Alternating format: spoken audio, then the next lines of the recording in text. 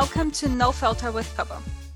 I'm Gabby, and this is the first of a two-part episode on one of my favorite topics, trends. We have seen over the last 2 years a shift on consumer habits and an increased demand for skin, sun, and hair care products.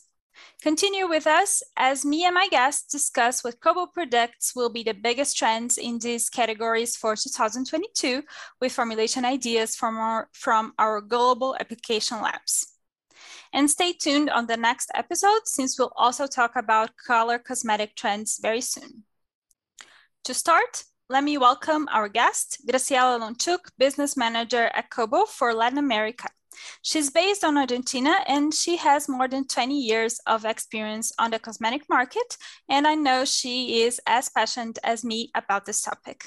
Hi, Graciela, bienvenida. Oh, hi, Gaby. Muchas gracias por la invitación. I am glad to be here with you. Yeah, we're glad to have you.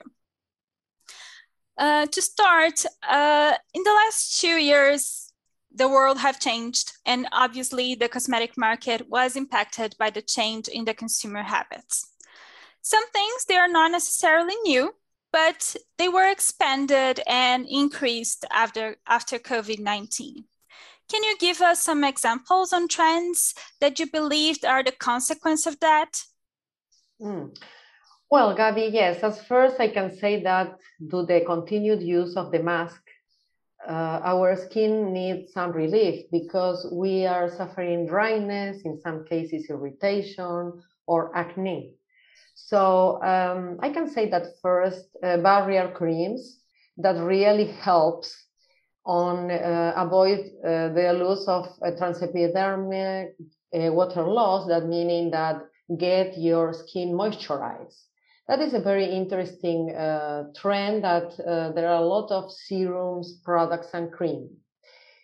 And following this, if we think that when you apply this kind of barrier creams, maybe they have different actives to really address different situations or problems, multifunctionality is another interesting trend to get different benefits in only one product. And if you think a little bit further, thinking about sustainability, well, multifunctional products are great because instead of having different packaging, bottles, jars, you can get only one product in this one shot, and this is great.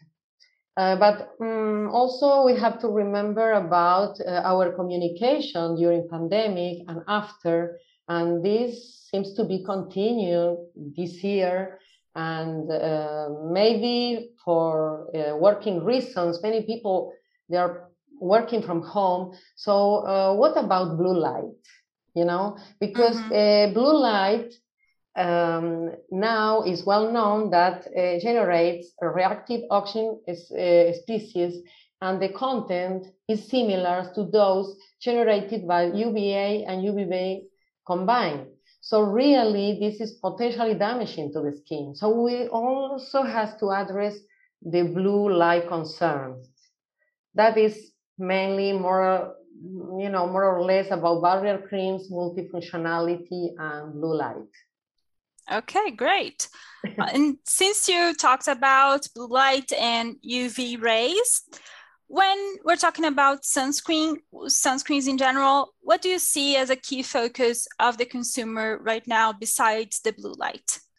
Oh, well, this is really, I have been seeing over these last 2 years that the mineral trend, mineral filters is really big and it's coming. But remember that now also we are discussing inclusivity, and that is like globally, because truly I was working with customers, for example, in South Africa, and for phototypes 4 to 6, they were always concerned about the bluish or the whitening on the skin, coming from minerals.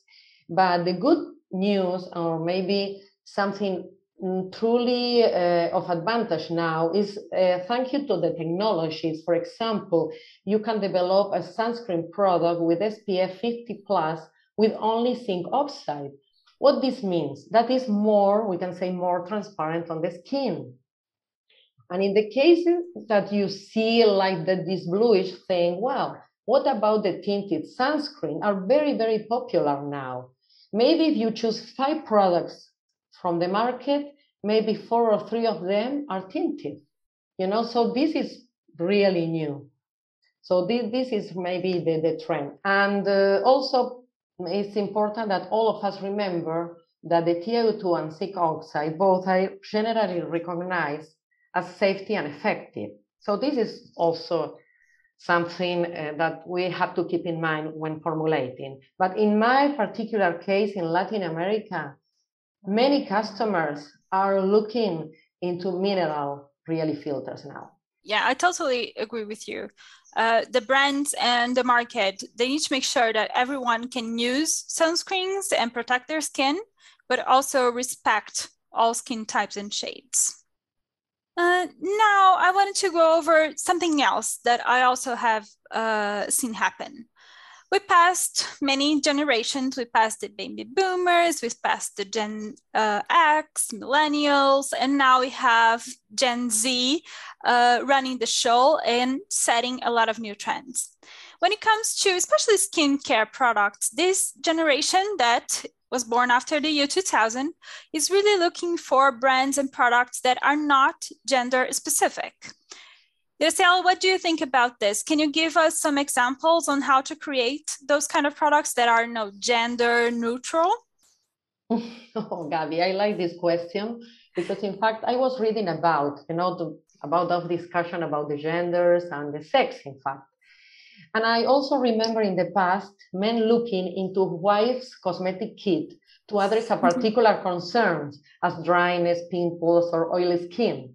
So now it's perfect about the no gender trends, meaning everybody can use what needs. It's not, oh, well, I'm using this, it's not enough for men. You know what I mean? That in Latin America, it's about this machismo, theory. Yes. But the younger generations really are not really looking on that, and it's great. But gender is about a broad spectrum of people, as gender, in fact, is related to a personal perception of how you feel. So it is great to count on gender neutral, genderless, or fluid products, as powders, for example, to touch oily parts of your face, deodorant, for example, to address bad odor or heavy perspiration. That is no gender. Color cosmetics, some general serums that are now open to all and everybody. Is someone now surprised about someone wearing nail polish, no matter who is wearing the nail polish? Really, no. But if we talk about sex only, yes, about male or female, here are differences really between a woman and a man's skin. And so we have some room to dedicate some specialized product also. Because Gabby, for example, maybe you know this, that women have thinner elastic skin and over time develop more what? Crow's feet and perioral wrinkles. And what about men? Men is different, the skin is thicker, is firm, and develop more frontal wrinkles and saging on lower eyelid. And sorry, but excuse me, what about color vision? Color vision is related with the X chromosome. So who sees better the color differences? Tell me you, Gabby, who sees better? Yeah, I won't touch base on that. I prefer to stay neutral in this discussion. But you know what I want to say, that really gender neutral is great because there are many products that, no matter the gender, we can say here, or no matter the sex you can use. But for some specific developments, well, we have to consider the physiological differences. That is only my comment. It's not more than that. Yeah, Graciela, I think that's a very interesting point of view, that we can have products that are genderless, but at the same time, we are always going to have some differences between the skins of men and women. So I really like your point of view. I want to change the topic a little bit now. There is one subject that has become very important in the last few years. It's not something completely new, but we have seen emerge more, which is sustainability. And when I look at, the brands and the companies in the cosmetic market, we also see movement not only about the products, but also to reduce, carbon footprint and use more natural, sustainable ingredients, sustainable packaging. So I wanted your take on what Kobo is doing as a company in the cosmetic market. How is Kobo approaching this trend? Well, Gabby, yes. Nowadays, there are concerns about greener, natural products. Remember that not everything that is natural is safe. We are all concerned about taking care of the environment. We separate our garbage for recycle at home.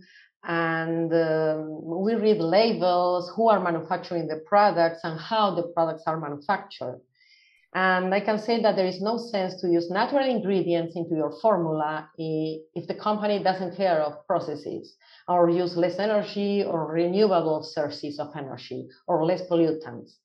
And I can say that, for example, Kobo take care of this, and also Kobo is part of the MICA initiative, that is related with child labor and slave labor, and also I can say that when I started at Kobo in 2002, we count only on manufacturing plant in USA. And then in 2008, we expanded to Japan, and then 1 year after in France. So we also take care of footprint, reducing transportation that is great for the environment, and also costs that is great for customers, because everything must be relating, being efficient on all aspects, from social through economic and the environment as well. That is what really I think. And there are many other initiatives that Kobo are considering, but just to mention something related with your question. Yeah, thank you for that. And since you're talking about, all the aspects that we need to go through when we think about a product, there is another requirement that we have seen an increase in the demand, which are vegan materials and vegan products.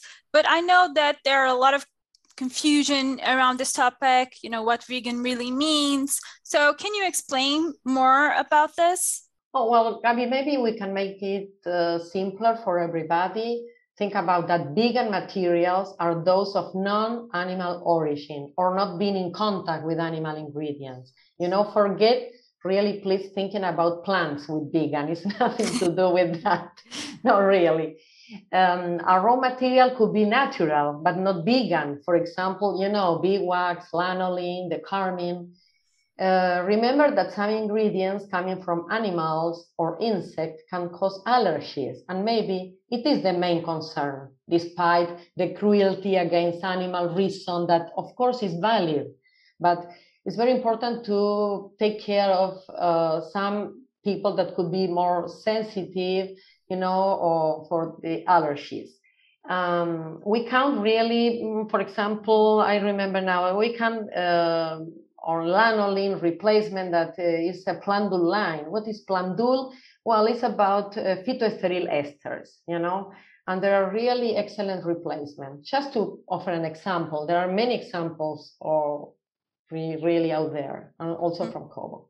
Yeah, it's good to know that we can make vegan materials, and we do have a lot of options for those animal origin products that we've seen in the market before. It's good to know that we have those options. Oh, yes. I remember that. I don't know. You are, as me, really very fan of color, correct? Yes.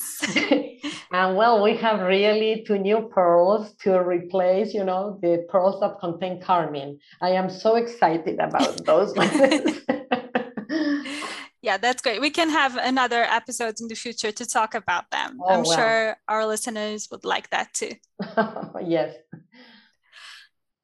And we talked about, sustainability, about vegan products, about multifunctional, less packaging. And one product that kind of comes to mind are that waterless bars, like shampoo bars, conditioner bars. Do you see those products, becoming a trend as well? Oh, yes.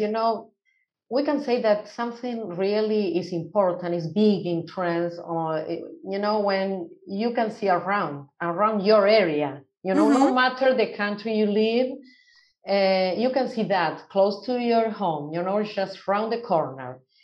And I can say that more solid products containing less water as alternatives for shower gels, for shampoos, and even conditioners.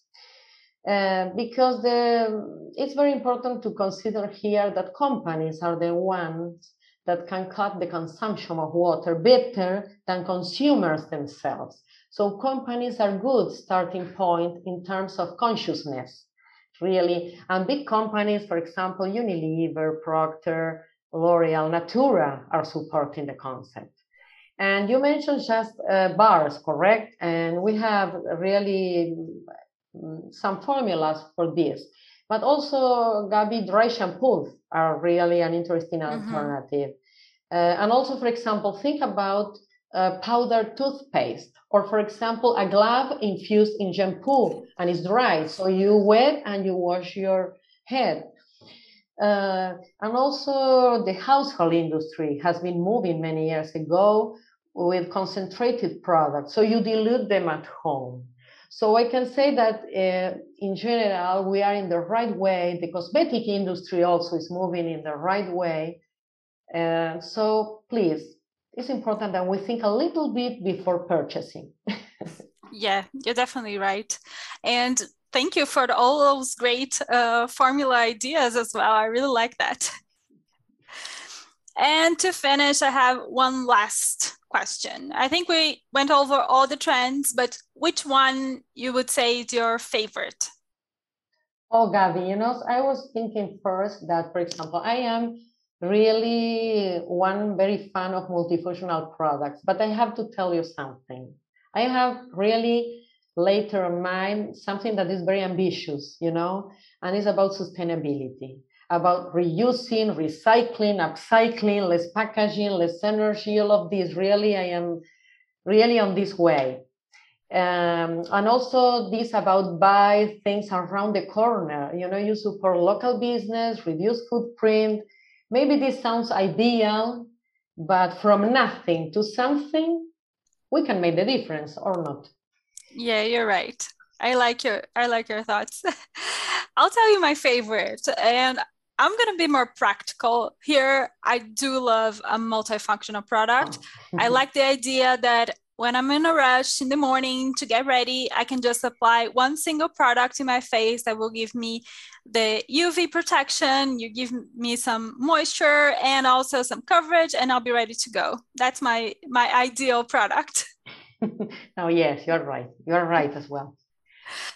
Well, I think we discussed all the major trends for skin, sun, and hair care. I want to thank you, Graciela, so much for sharing your thoughts and ideas. It was really good to have you here. Oh, thank you, Gabi. Well, bye-bye, and maybe seeing you in the next opportunity here. Yeah, absolutely. And thank you for listening to us. If you want to know more about the trends and see other market and formula examples, in the description of this episode, you will find the link to request a full webinar on the topic. And don't forget to follow us on Spotify or the platform of your choice so you don't miss the episode on the color cosmetic trends. This podcast has been created by the content team at Kobo Products Inc., a raw material cosmetic manufacturer and distributor specializing in treated pigments and dispersions. See you next time.